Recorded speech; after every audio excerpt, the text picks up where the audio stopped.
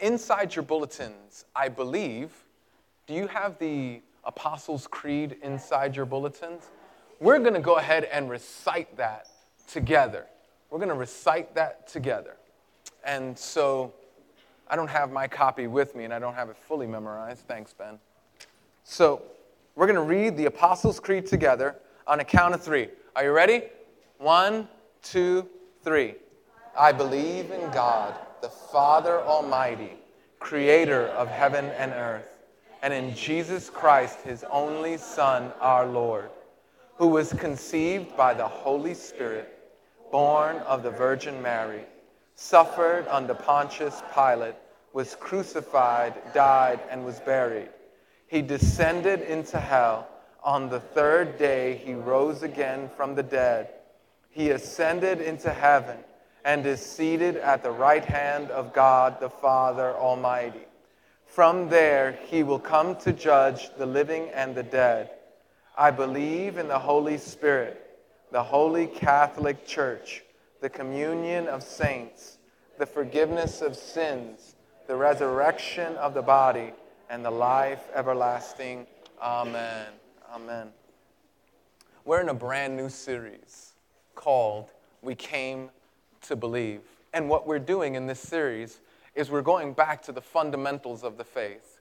So we decided to use the Apostles' Creed as a springboard to go back and look over our faith and see if this ancient belief, this ancient declaration, this ancient creed has, number one, is coherent or is consistent with the Bible, but also if, in fact, this creed can help us as we study God's Word, look to God's Word, and rely on God Himself to help us to know His Word. Now, in part 1, we tried to wrap our minds around the series. And what we said simply is this, and this is going to lead us throughout the entire series. Your beliefs will determine your behavior. Every time. That's the reason we're going through this series, is because we want your beliefs to be in line with God's Word. But your beliefs will determine your behavior.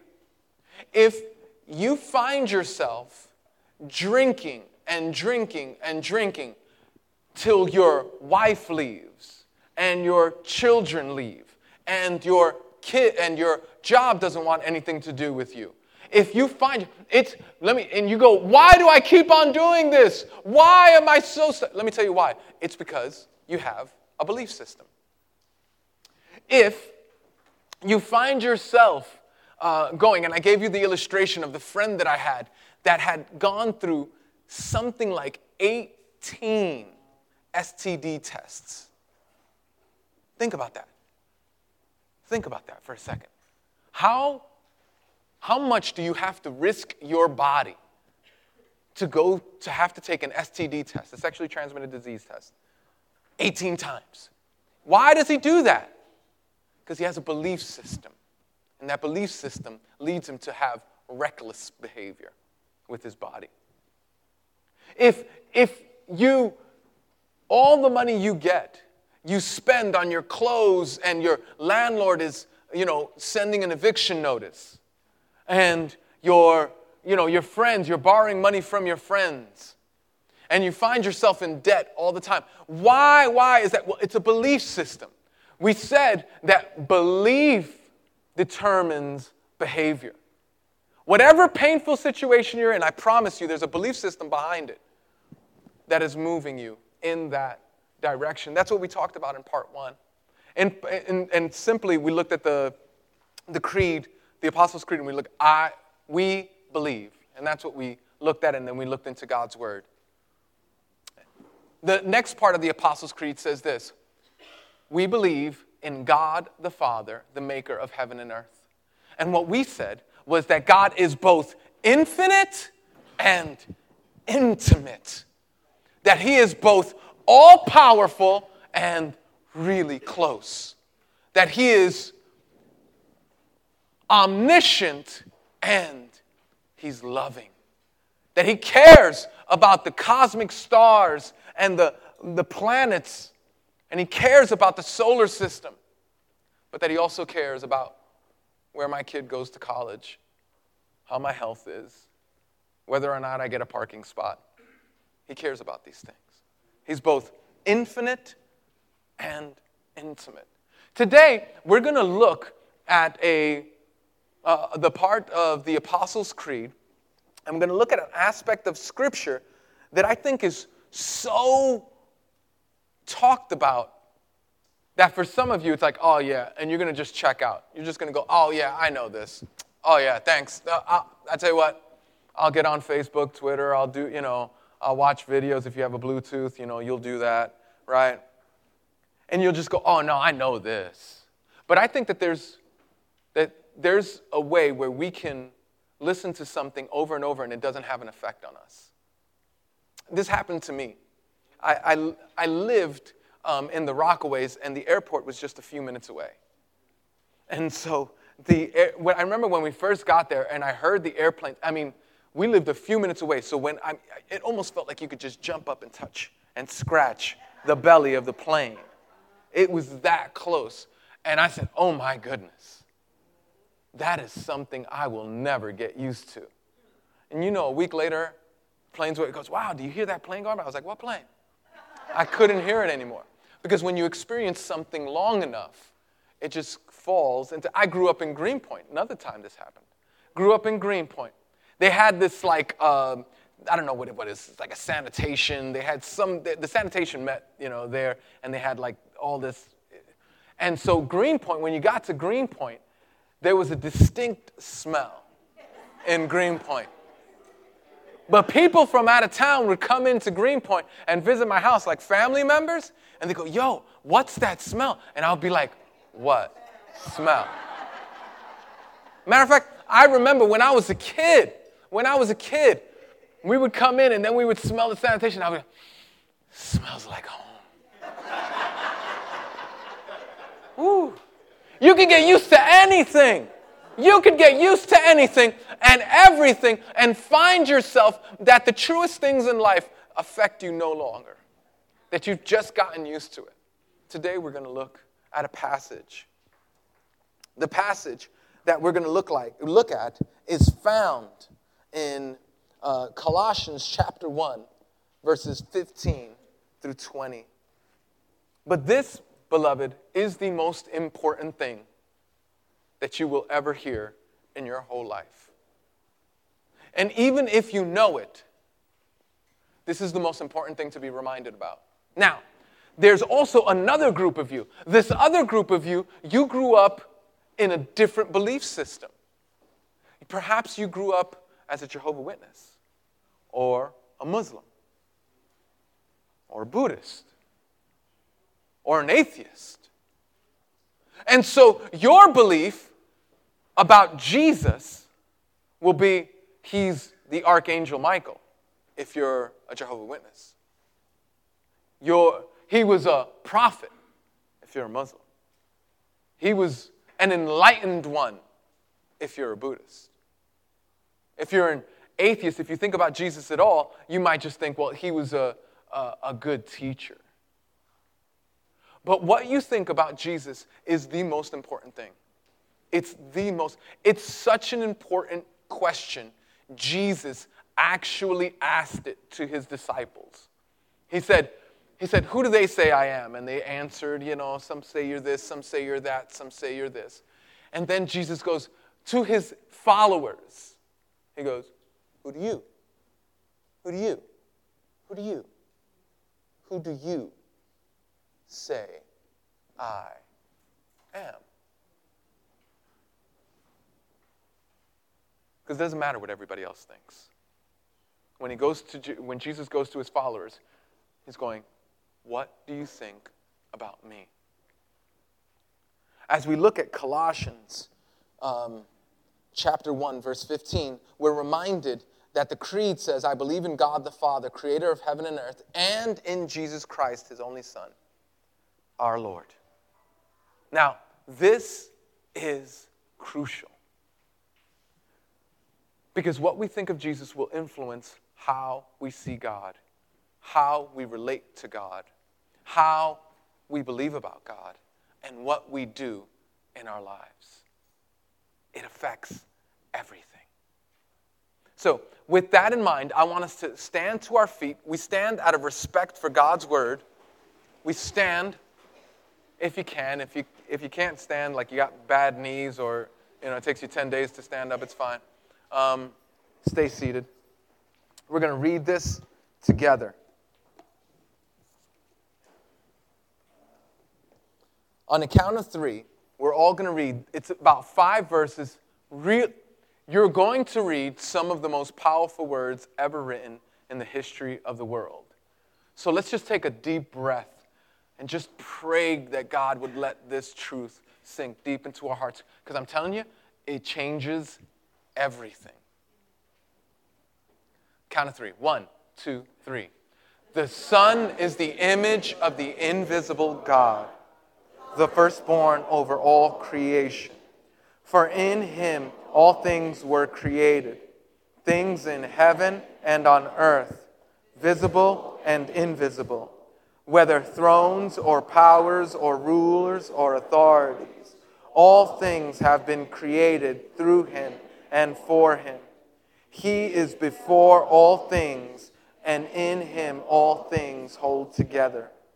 And he is the heart of the body, the church.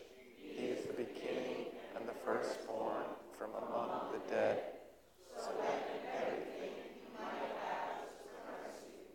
For God was pleased to have all his fullness dwell in him, and through him to reconcile to himself all things, whether things on earth or things in heaven, by making peace through his blood shed on the cross. This is God's word. Have a seat. So if you want to know today's big idea, it's simply this. Jesus is God. We see that super clearly. Now again, like I said, that statement that I just made is controversial even and unfortunately in God's church. In God's church, there are some people who won't even believe that, which suggests something is faulty in the way God's church is learning about Jesus. Because in Scripture, we see clearly that Jesus is God. Now again, this is going to have practical value in the way you date. It's going to have practical value in the way you relate to your spouse. It's going to have practical value in the way you deal with your children. It's going to have practical value in how you deal with the times that we find ourselves in. How you respond on Facebook. How you deal with the terrible murders of young black men in our nation. And how you respond to the terrible murders of officers in our nation. This will influence everything. So put your thinking caps on. Jesus is God, and he didn't want us to miss that because he knows that if we see him as God, it'll dictate, it'll direct, it'll guide all of our decisions. If you mess this up, all the cards fall down. This is the foundation that you cannot mess with. Jesus is God. The Son, it says in verse 15. Now what I'm going to do is I'm going to be heavy on illustration. But I want to exegete the text because it's such a powerful text. But I'm going to put the illustrations and the practical application in the back. But for the first part of this sermon, it's going to be a lot of theology. But I know that you guys are not only mature enough, you're also smart enough to be able to stick with me as we delve a little bit deep in the waters of the Scriptures. Are you with me? All right, so let's do it. The Son, stop. The Son is talking about Jesus. Now, it's very important that when you and I hear the Son, especially if you come from an American background, you hear the Son and you go, oh, wait. You mean Jesus is like he's like a little itty bitty God. He's like a tiny God. He's like a God with a lowercase g. He's not a God with a capital G. He's a God with a lowercase g. He's the Son of God. This is not at all what the Scriptures mean. And if you don't believe me that this is just in our culture that thinks that way, do me a favor, go to a Muslim and say, Jesus is the Son of God. Then duck. Here's why. They know that when you say Jesus is the Son of God, you're equating him to God. They know that. They know that so much. We went to the Middle East in Jerusalem. And we went, Evelyn was with us and a few others, Louisa, and yeah. And so a bunch of us went, and we had a guide to take us. And we went to the Dome of the Rock. This is like Mecca, right? If you're a Muslim, this is part of your deal. This is part of the Big Five. You've got to go to Mecca if you're a real Muslim, at least once in your life. And so this is a big deal. And so we go to the Dome on the Rock, and in the most important building in the whole Muslim landscape, it says, big words over and over on the top. It says, God has no son. God has no son. All over the building. You know why? Because when you say Jesus is the Son of God, you're saying that he's God. They hear that clearly. They're offended. Say it to a Jew. Say it to a Jewish person in Israel. Say it to a Muslim person in the Middle East. When the scriptures are speaking very, very clearly, because you and I are in our 21st century mindset, we go, oh yeah, God and Jesus. God and Jesus. No. Jesus is God. And the scriptures want to be clear about that. The Son is the image of the invisible God. Now, this is not like image, like reflection in a mirror. Or, so for instance, like, if you look at your penny, you'll see Lincoln, right? You look, and that's an image of Lincoln. But this is not image like that. This is image like revealing what was once concealed. This is image. The word image here in the Greek, in the original language, is he is revealing something that you did not see before. Jesus is the image.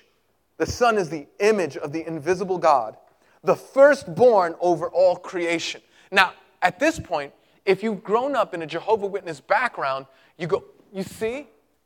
He's the firstborn. Oh yeah, we believe that. Jesus is the firstborn, and then he made everything else. Now, the problem with that is, again, we're thinking with a 21st century mindset, and we're missing the truth of God's word. And it's so clear. It's so clear here. But you and I have filters that we can't see. When the Bible says that Jesus is the firstborn over all creation, the Bible is saying that Jesus has preeminence. What he's saying, again, it's using a term to equate God with Jesus. Jesus is God. Now you go, nah, man, I don't see it. Well, over and over again, we see in the Old Testament how a person who is not the firstborn is called the firstborn. And you go, oh, so there's a contradiction. You don't believe that the firstborn is used as a status and not a genealogical order? You don't believe that? Turn into your Bibles, if you have your Bibles, to Psalm 89, verse 20. If you don't have your Bible, we're going to have it here. Psalm 89, verse 20. It's talking about David, King David, the glorious king of Israel. I have found David, my servant. We're going to be reading two verses. We're going to read verse 20, and then we're going to jump down to verse 27. I have found David, my servant. With my sacred oil, I have anointed him. Then jumps down to verse 27, and then it goes, I will appoint him. The reason I read you verse 20 is because the him that it's talking about in 27 is the David that it talk about in verse 20. Do you understand the connection? That's the only reason I'm jumping. So, I will appoint him to be my what? Firstborn. Here's the problem. You see, there must be some contradiction in the Bible, because everybody knows who's read their Bible that David was the seventh. You remember this? Do you remember this? Samuel came to anoint David. Well, he didn't know it was David yet, but he came to anoint a king of Israel. So he goes to David's family, and he goes to David's father, and he goes, hey, Jesse, I want to see your sons. Bring your sons to me. And so Jesse brings his firstborn, and he goes, nah, that's not it. God, remember, and then that famous verse, God uses that famous verse, man looks on the outside, but God judges on the inside. So Jesse's firstborn was handsome and strong and tall, everything you would think about a king, and a warrior. And then he goes down, 6 brothers. And then Samuel goes, hey, is there anybody else? This guy doesn't even mention David because he's the runt of the litter. And so he goes, yeah, I got one. But he's out like cutting the grass or something. I told him to go away. Get him. And then Samuel anoints him as king. He was the youngest. He was the last born. But here in this text, he goes, I will appoint him to be my firstborn, the most exalted of the kings of the earth. Do you see it now? When God says you're his firstborn, what he's trying to say is that if Jesus is called the firstborn, he's equating him with God. Just like he's equating David with the kings of the supremacy that David had. Do you see that? It's firstborn in preeminence, not firstborn in birth order. He has the most honor. So, for instance, if I had a farm and I was in Bible times and I had like a big land and all that other stuff, and my firstborn, my physical firstborn, was a mess, right? He was just a mess. He played hooky. He did all his, he doesn't know anything, right? And then my second one was a genius. My second child was a genius, and he could really take the family and really take the business. I would go to my second son, and I would appoint him as the firstborn. What would I say? When I say that he has the firstborn, I'm not saying that he's the first in genealogy. What I am saying is that he has equal authority to me. I'm giving him charge over the entire estate. So that when the son says something, everybody knows that the boss is talking. Oh man. Oh, sometimes you just wish you were in a church that shouted just a second or two. Come on. Good night. I'm working hard here. He's the firstborn over all creation. Jesus is God. He is the supreme one. He is the infinite one. Over and over and over, the scriptures want to point to the supremacy of Christ. There is no one in all of creation that could possibly surpass the preeminence. He is God of all. The Son is the image of the invisible God, the firstborn over all creation. And just in case you didn't get it, Paul goes back and hits this nail over and in. For in him all things were created. He's the creator. In him all things were created. And by the way, just in case you get confused, what do you mean by that? Paul goes, things in heaven and things on earth. And you go, you still not sure? Things visible and invisible. There is nothing that was not created. There's nothing that was created that was not created by Jesus. He is not created and then created everything else. He is the creator, period. Whether thrones or powers or rulers or authorities, all things have been created through him, and here it is, for him. Now, this is powerful language because all throughout the Old Testament, everything was created only for God. Everything is created for God's glory. We say it here. God, let it be for our good and your glory. We say that all the time. He's talking about Jesus. It's breathtaking. And he is for him. He is before all things, and in him all things hold together. And he is the head of the body, the church. Now, wait, I'm moving too fast. He is before all things, and in him all things hold together. Why is that important? Listen to me. This is key. The breath that the atheist has to curse God is given by Jesus. because in him all things hold together. The energy that you have to commit your sin, that energy was given by Jesus, and you're using it contra Jesus. The mind that God has given the person who curses God, God holds that mind together. Just the other day, I was thinking of how fleeting and how quick life can change in a second. I was in the shower, and as I was taking a shower, you ever do that little slip in the shower? I did that little slip, and I thought to myself, I am 1 second away from having everything that I take for granted, like, ability to tie my own shoes, ability to go to the bathroom by myself, ability to come up here and communicate to you guys. All of that can be taken from me in a second. God holds everything. Jesus holds everything together. How great is our God? Sing with me. How great is our God, that all would see how great is our God. Right now, the thought that you have in rebellion unto Christ, Christ has enabled you to have it. There is a good, great God that we have. He holds all the atoms in the universe together. He is a great and awesome God.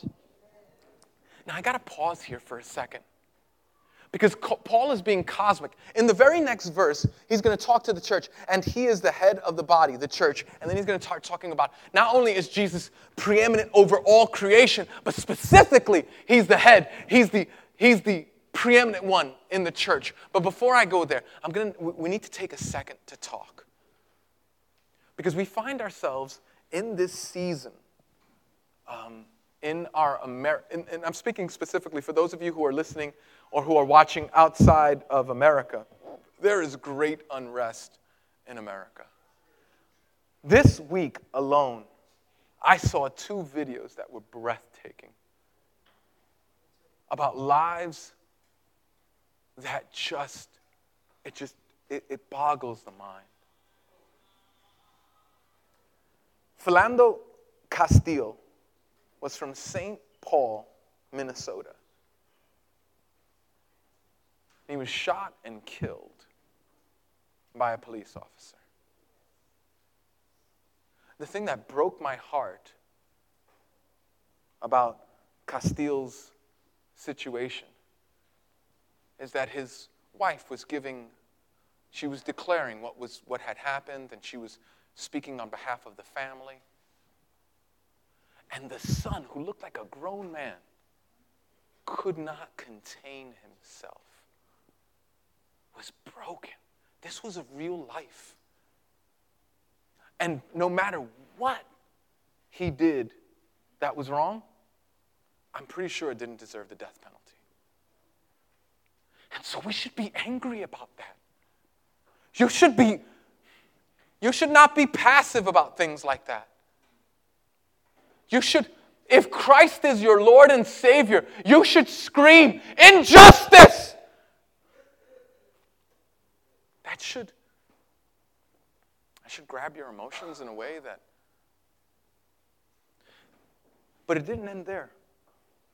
This week, Alton Sterling from Baton Rouge, Louisiana, was obeying an officer after having told him that he had a concealed weapon, and the officer asked him to get his identification. He was shot and killed. You should scream injustice, but it doesn't end there. In Dallas, the very officers who were protecting the right for a group of people to protest the officers were shot down. 5 dead. Patrick Zamarripa, Lorne Ahrens, Michael Kroll, Michael Smith, Brent Thompson. If I had more time, I would have found out how many children they represented, how many children were in their life, if they were married. Maybe they were a part of the softball league. They had neighbors that they were planning on meeting, maybe for church on Sunday.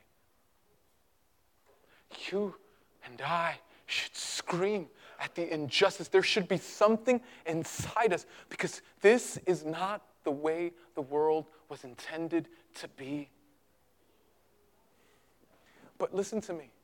We do not respond in ways that the world responds.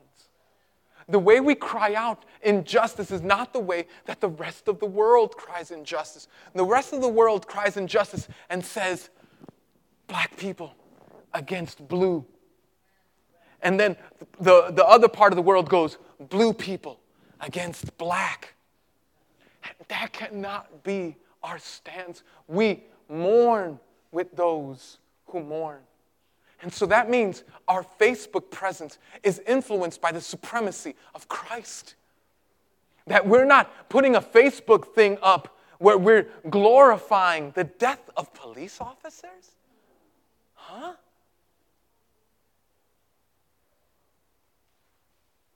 That's not the gospel. That's not even civil. That's not even right-headed. That's what we're going to put up? Or we're going to put some ridiculous thing up about how people deserve what they got? Really? That's the God? What on earth? Are you out of your minds? That when we walk with the Spirit of God, in the power of God, with the Word of God, and we speak truth to power. We do not run to the dark side and embrace sin.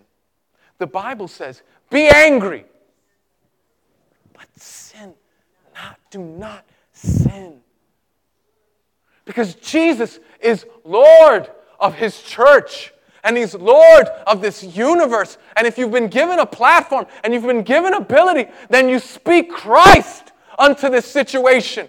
We're reminded what we learned just a few weeks ago, that the reason that earth feels a lot more like hell is because it's not heaven. We learned that this is a terrible place where injustice happens, where people get cancer and die too young. And if you're here and you're getting angry, then I pray that you just let Jesus convict you. To be pro-black lives does not mean that I am anti-officer. And to be pro-officer does not mean that I'm anti-pro-black. I'm anti-black. But what it does mean is that when I walk in Christ, I live with the tension and I speak truth unto power, whether it's committees that are organized together to say that these officers all must die, or whether it's these people who are reacting to the black community as if everyone was a convict or a criminal. Listen, we say, no. We say, Jesus rules and reigns. Jesus is Lord of all. Jesus will lead. Jesus will bring about peace, even if it means that we lay down our lives for that purpose.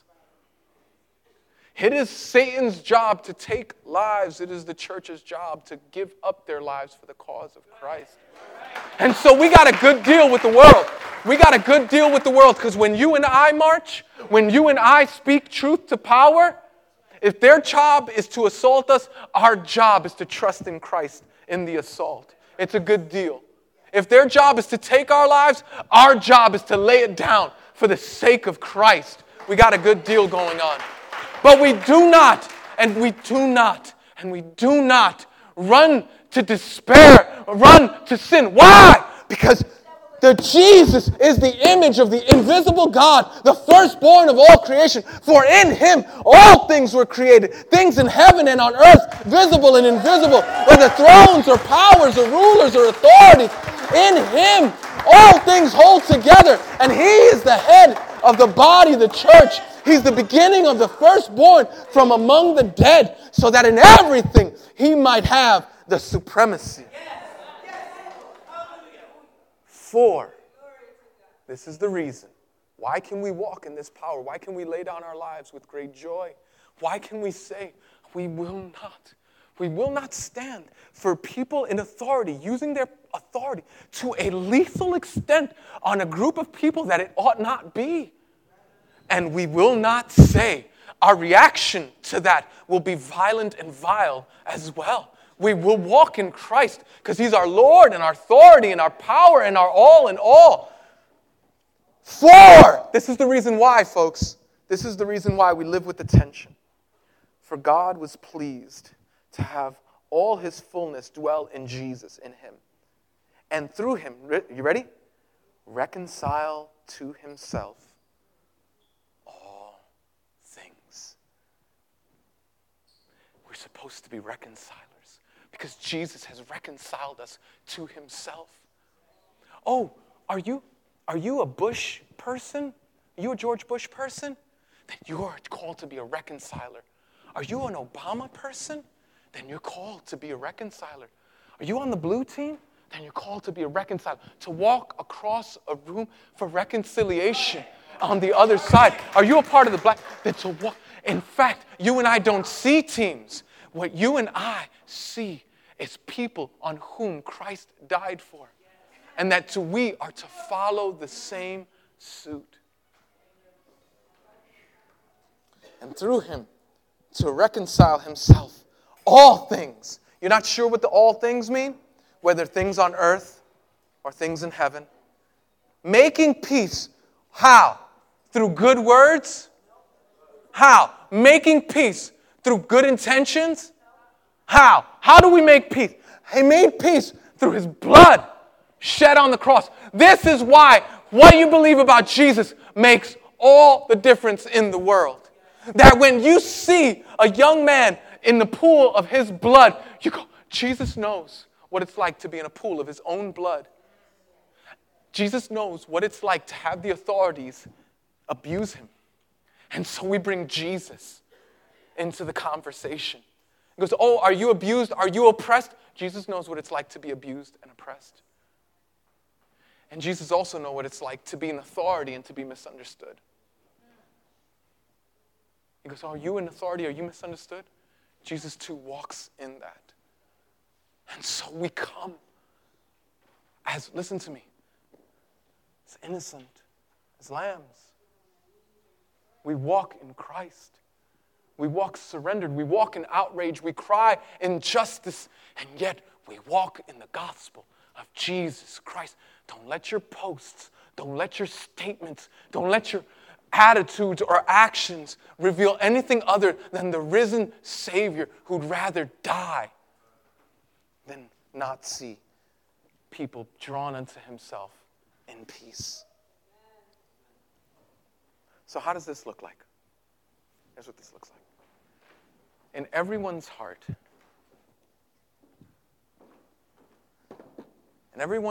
is a throne.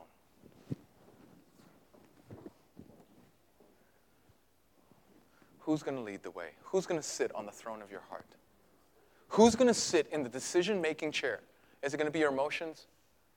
Is it going to be your political beliefs? Is it going to be your lusts? What is it going to be? What we're saying is Jesus is God. I hope you got that from this text. This text screams it. If anybody ever told you that the Bible doesn't say that Jesus is God, number one, they haven't read the Bible because it says it everywhere. But if you just needed one passage to point to, Colossians 1, 15 through 20 is not bad. But there is something that's going to sit on the supremacy of your life. Something that it will be, what will be your reason? Your logic? What will it be? I don't know. But I do know that Christ deserves to be on the throne of your heart because He both created you and He redeemed you. I'm talking to Christians here. If you don't know Christ, He created you, but He hasn't redeemed you, and you need to be redeemed in Christ. He's created the potential for your redemption right now. Run to Jesus, run to Jesus, run to Jesus. But He created you, and He redeemed you. He died on the cross. The sin that you deserve a penalty for, He paid the price for that sin on the cross. You hate someone, Jesus knows what it's like to be hated. He knows what it's like to be hated by you. And how did He respond to you? How long, Pastor? How long do I have to deal with this other team? Well, I don't know. How long did Jesus deal with your hate? Don't stop until you win them over. Don't stop. How long do I have to deal with these curses? I don't know. How long did Jesus deal with your curses? Because when Jesus is on the throne, he's the king, he's the sovereign, he's the great one. Jesus is, I wonder if you're getting the point. Jesus is God. And when he sits on the throne of your heart, he leads and directs. He guides and he instructs. Let Jesus sit on the throne of your life because he created you and he redeemed you. I remember this story of a boat. It's told by a preacher. You know, those you hear those preacher talk where it's not like a real story, it's like a parable. And so there was this boy who it took a long time to carve out the boat and make a little boat, a little float boat. And so he put it on the water in a lake, and the boat got away. It was a sailboat, and the wind just took it away. He tried to run to try to catch his boat. He jumped into the water, but the thing had already been on its way. And he cried because he made the boat and he loved it. He was a little boy, and it was the first thing he made, and it was just awesome to him. And so one day he was walking in town some months later, and he looked in the toy store, and there it was, the boat that he had made. And he ran into the toy store, and he said, "That's my boat. That's my boat." And the owner said, No, that's not your boat. That's my boat. And if you want the boat, it's a hand-carved, beautifully made sailboat. You're going to have to pay me $120. And so the boy said, "That's my boat." He was outraged. He said, "I'm going to come back." And he went home, and he gathered all his little change, looking under the couch, broke his piggy bank, and got it all together. And he brought it, and it wasn't enough. So he took all of his toys, and he sold them all. And he tried to make as much money. He worked, and he cut grass, and he did whatever he could do. And he worked all, and he came back to that toy store. And he came, and with his little pennies and change, he put it all on it, $120, more money than he had ever seen in his life. And the man took the boat out of the window and gave it to the boy, and the boy walked home. And the boy just held the boat real close to his heart, and he said, "I love you. I love you, and I'm never letting you go because I own you twice. I made you, and I bought you." Listen to me. Listen to me. Listen to me. If you're in Christ, Jesus loves you, and he loves you twice because he made you and he bought you. Your life is not your own. Don't you do what you want to do. Don't you allow yourself to believe that Jesus will forgive me. Jesus doesn't care. What doesn't matter? No, remember, Jesus is Lord of all. Because either Jesus is God and he is Lord of all, or he is not Lord at all. Let him be the Lord of every moment. Every moment of your life. So this week, what are you going to do? This week, what I want us to do as we close, I want you, as you go throughout the week, go, how is Jesus God here? I don't care if you're on Facebook, and just go, how is Jesus presenting himself as God in my life with what I'm about to type? I don't care if you're on the computer and you're looking at stuff, how is Jesus reigning supreme right now in what I'm looking at? Maybe you're watching Pasión y Poder, right? You bunch of, right? That's the only Spanish version. I know it because my son knows it. I don't know. Days of Our Lives, whatever. Maybe you're watching that. Go, how is Jesus ruling and reigning in this moment in what I'm watching? Maybe you're listening to music. So this week, you have an opportunity to be reminded over and over and over again that Jesus is God. You're about to speak back to your spouse or to your boss or to your... Whoa. How is Jesus God? How is Jesus Lord of what I'm about to say? How is Jesus God over what I'm about to share with this person? If it's gossip, oh my gosh. When Jesus is Lord, when he sits on the throne, what can happen? What can happen? Let me tell you something. This is what will happen. If Jesus is on the throne of your heart, complacency will give way to a life of adventure. Because Jesus is on the throne. And if you think that you've had fun with you being the Lord of your life, boy, Jesus will put you on an adventure that you can't imagine. If Jesus is on the throne of your life and you're a selfish person, selfishness is replaced with a reordered life that thinks of others. If Jesus is on the throne of your life, then he can use you in perfect freedom for his service. If Jesus is the Lord of your life, he can turn your grumbling into joy, your complaining into worship. If Jesus is on the throne of your life, he can turn your self-pity into gratitude. If Jesus is on the throne of your life, he can transform everything. Come to Jesus. Walk to Jesus. He's gone to you. And let him influence not only you as an individual, but this church as a community. And let this church influence this nation as a whole as we go through this very difficult time in our